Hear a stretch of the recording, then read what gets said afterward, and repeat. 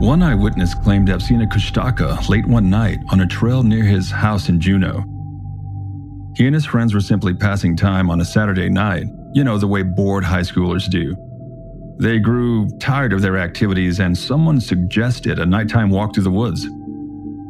Having spent plenty of time in the nearby woods and not being concerned about anything too dangerous as bears were hibernating, the group put on their clothes made for 0-degree weather and headed out into the cold night.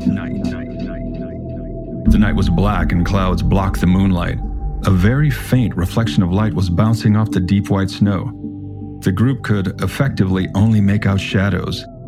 They crunched the snow as they made their way up the hillside until someone came running from the back of the group.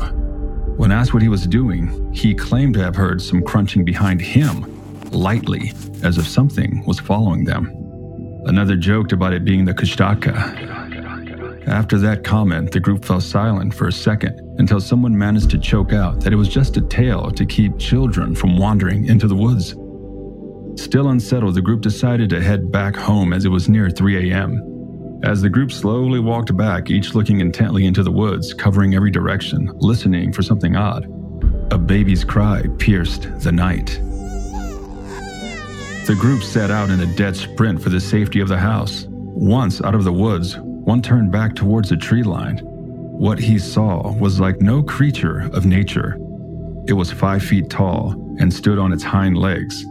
It looked a bit like an otter, but things were askew. It had large patches of thick brown fur, but where the fur was missing, the monster had black, leathery skin.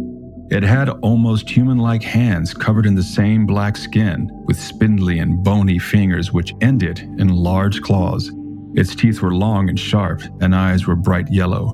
With a wretched shriek, the creature fell on all fours and sprinted towards the group. They made it to the house with the boy that stopped to look back further behind the rest of the group. The others claimed the monster was right on his heels by the time they slammed the door shut. Each of them peered out of the windows by the door to see the creature stalking back and forth in the front yard. That is, until a loud bark broke through the night air. With that, the beast head rose quickly and looked for the dog. It broke into a sprint for the woods, and that's when the boys knew they had been haunted by a Kushtaka.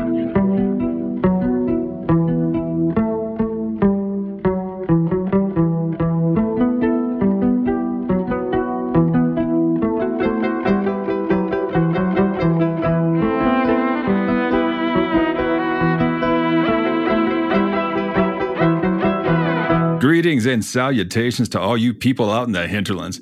As always, it's your boys Rock and Max, and we're going to be your guides as we throw on our cold weather gear and head out into the wilds of Alaska, here at Nightmares and Daydreams. Hey, lovely listeners. Rock and I are super stoked to be here. As we always are. And we're also super stoked to present this episode on the Kushtaka, which originally aired, as you may remember, as a 5 Minutes of Folklore last season. As with every episode of 5 Minutes of Folklore, we ask that y'all vote on which episode you'd like us to make a full-length pod, and the Kushtaka received the most votes. If you want to vote, just message us on any social media or email us. Send smoke signals, do whatever. Get in touch with us, gang.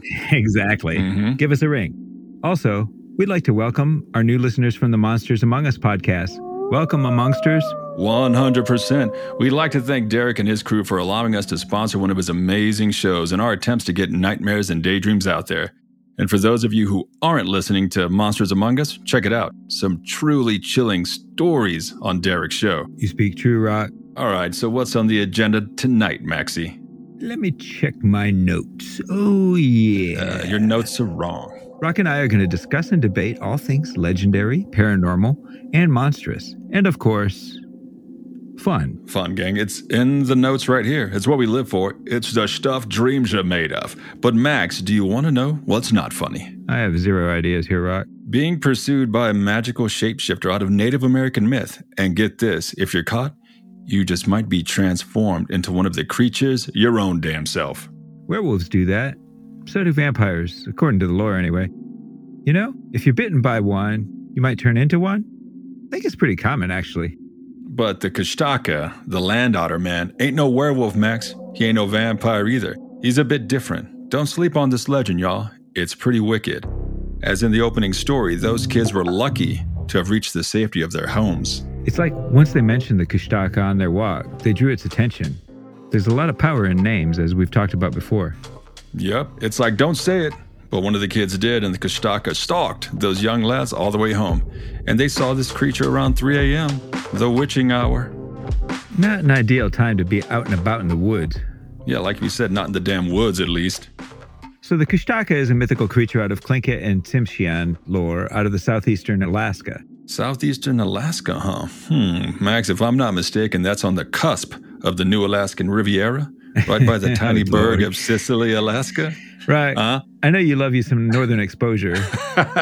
That show last aired in, the mid-90s? The mid-90s. What a magical time. How about a Northern Exposure review? I've been thinking about expanding my reviews to TV as well. Thoughts? Dude, believe me, I'm pretty sure no one wants to hear a review on a show.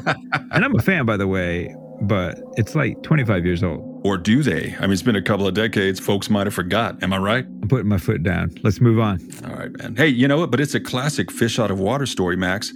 The Kushtaka is like a fish out of water, or rather an otter out of water. See what I'm saying? Everything's connected. At least it rhymes. All right. That's a thundering good rhyme. So what do the Kushtaka look like, Rock? Is it like in the story? So according to David Weatherly, in his excellent book, Monsters of the Last Frontier, the Kushtaka is between 6 and 8 feet in height, covered in sleek black or dark brown fur. They have human-like hands, but they have talons on their fingers. Their feet are like a human's. The eyes are large, and by some accounts, the eyes glow. Their mouths are full of needle-like teeth, and they have a long tail. They emit a high-pitched 3-part whistle in the pattern of low, high, low. Were-otter, anybody? Deadly were-otters, Maxie. Yeah, they might sound cute, but that would actually be kind of horrifying. 8-foot-tall otter-man hybrid? Nope. Like you're want to say, oh, hell no. That's right, son. And if being large and in charge wasn't enough, the Kushtaka have a range of other supernatural abilities, don't they, Max? They do, Rock. They can shift from large otter to their hybrid form, and even to that of a regular-looking human. Damn. They also can use their voices to mimic a person's friends or loved ones to draw them near. And of course, the classic. They love to mimic the sound of a baby crying. And in some tales, they can cast illusions, appearing as deceased loved ones or children, all in hopes of luring people to their doom. Man, so they're like fighter illusionist or something like that in D&D terms. It's crazy, man. Listen, Max, we've talked about this. I hear a baby crying in the woods. I'm doing a 180 and heading the other way. Yup. Never a good thing to hear a baby crying out in the bush. It's always a trap, man. Not always, but hey, why chance it? So in the opening story, it seems the Kushtaka was frightened off by a barking dog. Is that like a thing? Okay. All right, gang. So according to the lore, the Kushtaka wants nothing to do with dogs. So since you brought up dogs, Maxie, let's get into a few ways our listeners might protect themselves against the land otter man. Lead on, good sir. All right, gang. So according to the lore, there are several methods one can use when trying to ward off the Kushtaka. The first is urine, spreading it around the camp, etc. There's a story about a young boy that's kidnapped by the land otter man, and he's later found because he kind of panicked, as you would, especially as a kid, and peed himself. And his tribe found him unharmed and attributed his escape to him peeing himself and the Kushtakas not wanting to handle him. That's my personal method. No, seriously though, any port in a storm, as you like to say. That'd be the easiest one to pull off. Exactly. Man. That'd be the easiest one to pull off. If you're scared and being chased, just pee. Just go with it. Apparently, gang, copper, fire, tobacco are all useful defenses against the Kushtaka. So word party people, get a large fire going at your camp, smoke some tobacco, and that is all. We do not condone smoking anything else in the woods. Well. Also, carrying around a teapot forged of the finest copper, for your tea and coffee. And you just might be all good in the woods of Alaska, people. Maybe, unless, like a Kodiak grizzly shows up or something. So what's the deal with dogs, though? So dogs, like in the opening story, are the best defense against the Kushtaka. A barking dog can force a Kushtaka to reveal itself. If it's, in human form, it's going to shift back to Kushtaka form. And of course, dogs can be vicious and can greatly harm or even kill Kushtaka. It's like dogs can just sense them and don't like them, right? Yeah, and plus the dog's bark is like dispel magic or something, like the illusion goes away. Gang, dogs are so revered as protectors against the land otter men that some believe that wearing the bones of dogs as protective talismans are another potent way to keep them at bay. Also, shamans have the power to battle the Kushtaka using their spiritual powers to rescue people kidnapped by the land otter men. At least according to the lore. Dogs rule, so do shamans. That's for show. All right, you ready for a story? Ready or not, I think our listeners are.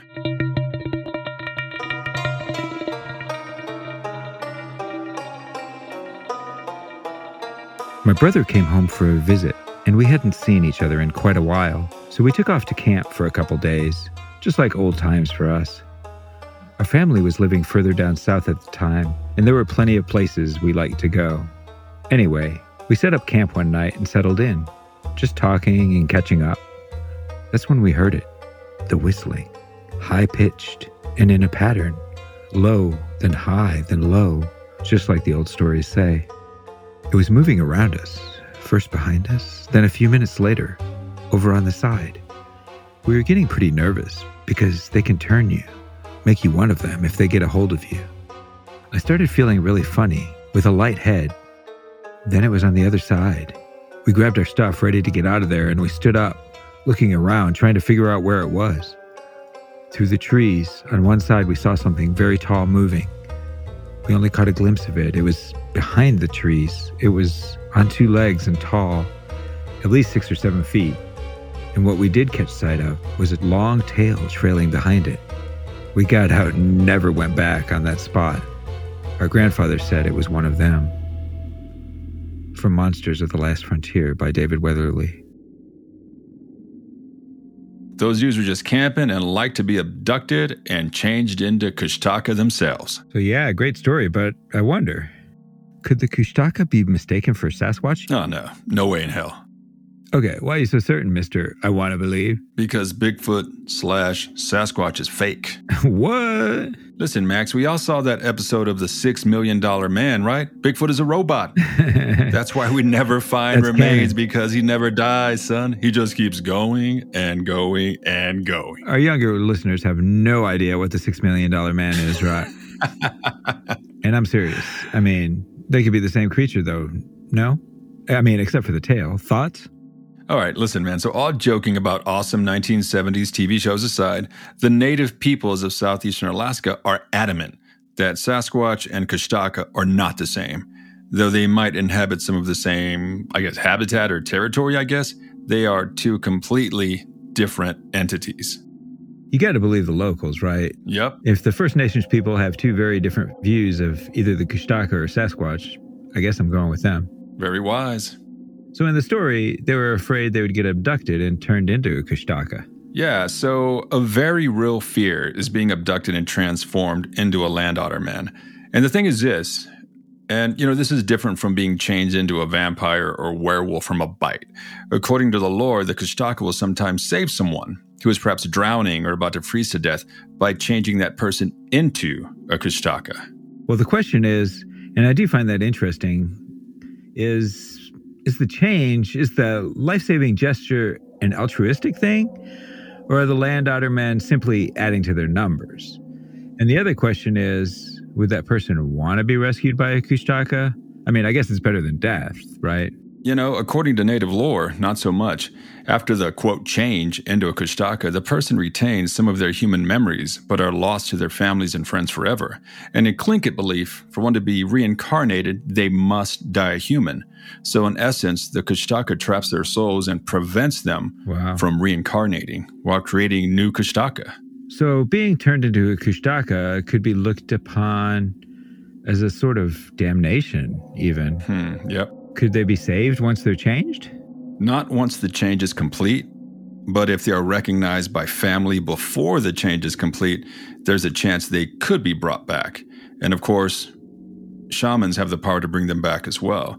But the change itself, according to the lore, is gradual. Scary stuff. And of course, there's the belief that the Kushtaka are simply people that are kidnapped by land otters and changed into Kushtakas, that mix between a land otter and a person. Yeah, those damn dirty land otters, as opposed to the oh-so-adorable sea otters. I love them! So the land otter, according to Tlingit myth, was blessed by Raven, and given the ability to thrive both on land and in the water, much like the Tlingit people themselves. Raven also gave the land otter the powers of illusion and disguise, as well as the job of rescuing people at sea, or those lost by changing them into a Kshtaka. Well, we talked about Raven in our Tricksters episode. He is a tricksy one. Yep. Maybe the land otters did too good a job of rescuing people and turning them into Kshtaka. Yeah, maybe Raven didn't think that through. Tricksters make their own rules, baby. Let's get into another story, shall we?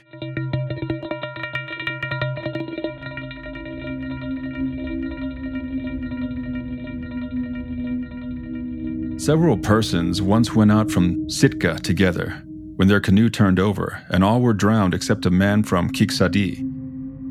A canoe came to this man, and he thought that it contained his friends, but they were really land otters. They started southward with him and kept going further and further until they had passed clear round the Queen Charlotte Islands. At every place they stopped, they took in a female land otter. All this time, they kept a mat made out of the broad part of a piece of kelp over the man they had captured, until at length they arrived at a place they called Rainy Village.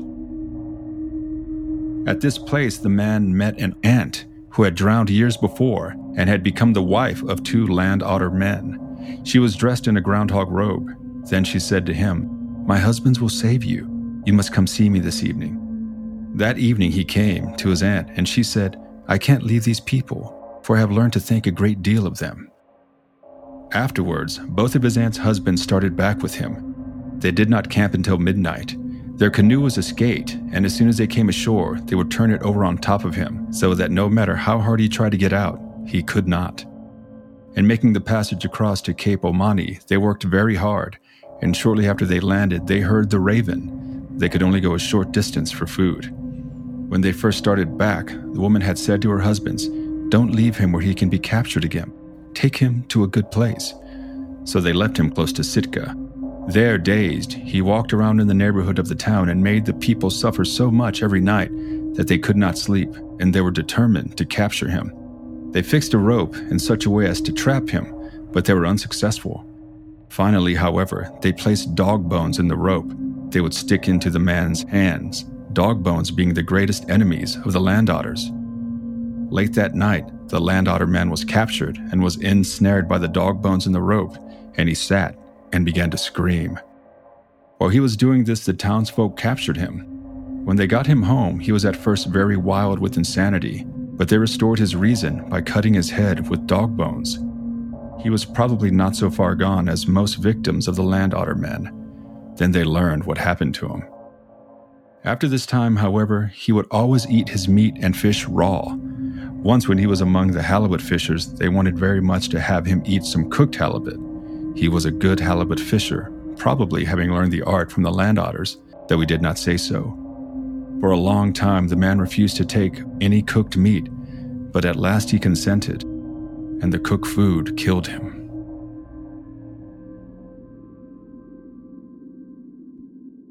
Don't force cooked halibut on your friends, gang. Word, have a bit of sake and enjoy the raw fish, people. Maybe with some miso soup and a large Asahi Super Dry to start the meal, you feel me? Look at you talking about sushi. All right, so what are your thoughts on the Kshtaka, Max? Sounds like a complicated relationship. You know, between the First Nations peoples and their belief in the Kshtaka, like, it could rip you apart, or maybe it'll save you from freezing to death, but in doing so, steals your soul. Kind of like the Vajinoi out of the Slavic culture. Catches you, keeps your soul in a jar in his underwater palace. Yeah, you know, for fun. And then, of course, there are some that believe that the Kshtaka is simply another example of the nursery bogey. You know, a monster made up to keep kids out of the wilderness. They abound in every culture. According to the OG folklorist Catherine Briggs, scaring the kids to keep them safe. And kids are one of the Kshtaka's preferred prey. Stay close to home, kids. You know, if you live near thousands of miles of pristine wilderness, It's, probably easy to get lost. Another aspect of Kshtaka that I ran across was an ability to summon avalanches, as well as spread disease. All right, man. So the ability to cause avalanches is like the summon storm ability, just like leveled up. So that's like a 5th level spell, something like that. Like the 7th.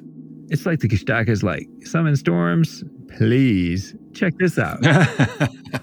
For real, man. Bringing tons of snow down a mountain is for real. And yet another reason I don't ski. Because of the Kushtaka? Yep. Well, you got no balance either, right? Hey. That's the real reason. Dude, honestly, the real reason I don't ski is because it don't snow in Austin. And we got no mountains. Besides, I prefer tubing down the Frio River in the Texas Hill Country as opposed to barreling like a madman down a snowy hill. That's too dangerous. Way less dangerous. And you can't have a beer while you're skiing. Well, I'm sure you can, but you got to be a really good skier. That's true. Anybody can tube and have a brewski. You know, if you weren't going to London to run one of your marathons, you could come to the river with us here in a couple of weeks. We'll miss you this year, my friend. Promise to go next year. Hello, sir. I'll choosing London over hanging with your boys. What's wrong with you? Got to get my priorities straight. All right, Max, I'm going to put you to work for the pod. Go find a haunted locale and tell us about it. Deal? Deal. And I'll have some bangers and mash as well. Dude, I'm super jealous. All right, and moving on. Okay, gang, so that ability to spread disease and pestilence is another hallmark of monsters and folklore. True. Folklore abounds with gods and monsters that are spreaders of disease. Plague maidens out of Polish lore, etc. Plague maidens? Don't get me started on Witcher lore, Maxie. I won't. Don't worry. Why don't I tell you a quick story to end this episode? Put a bow on it, amigo.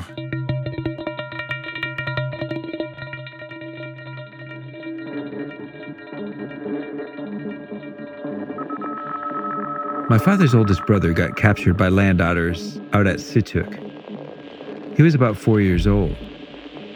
My mother told us, don't go too far in the dark in the nighttime. He was found 2 days later, caught between the roots of a tree. When he came to, it was dark, pouring down rain, and he had no clothes on or anything. That Indian doctor spirit, the shaman, caught him. He got under the trees. The Kushtaka dragged him through the roots. They let him drop right between the roots. He pooped all over himself, and the land otters didn't want to handle him. From Monsters of the Last Frontier by David Weatherly.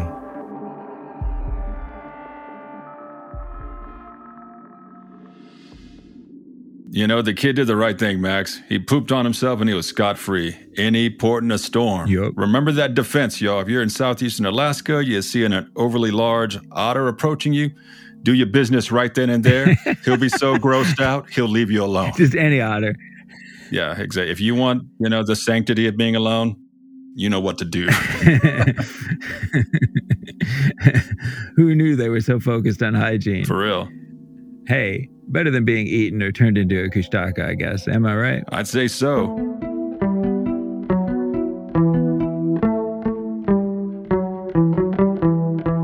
Party people, with that last bit of folklore, we are done. Thank you so much for hanging out with Max and myself during these trying times. You know we super appreciate it. That we do.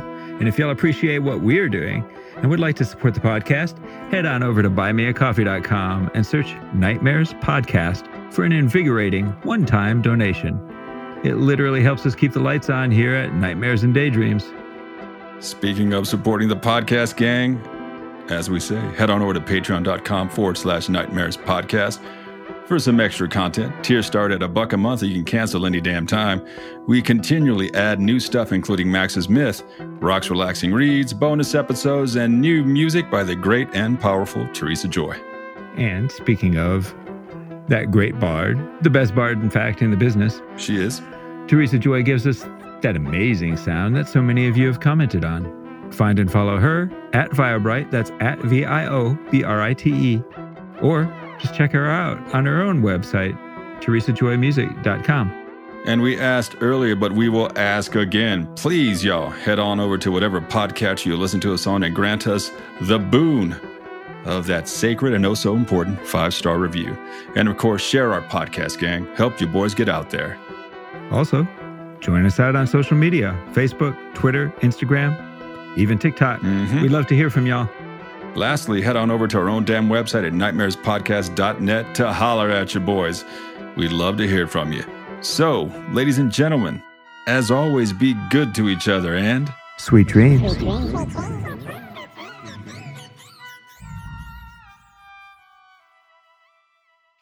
Sweet dreams.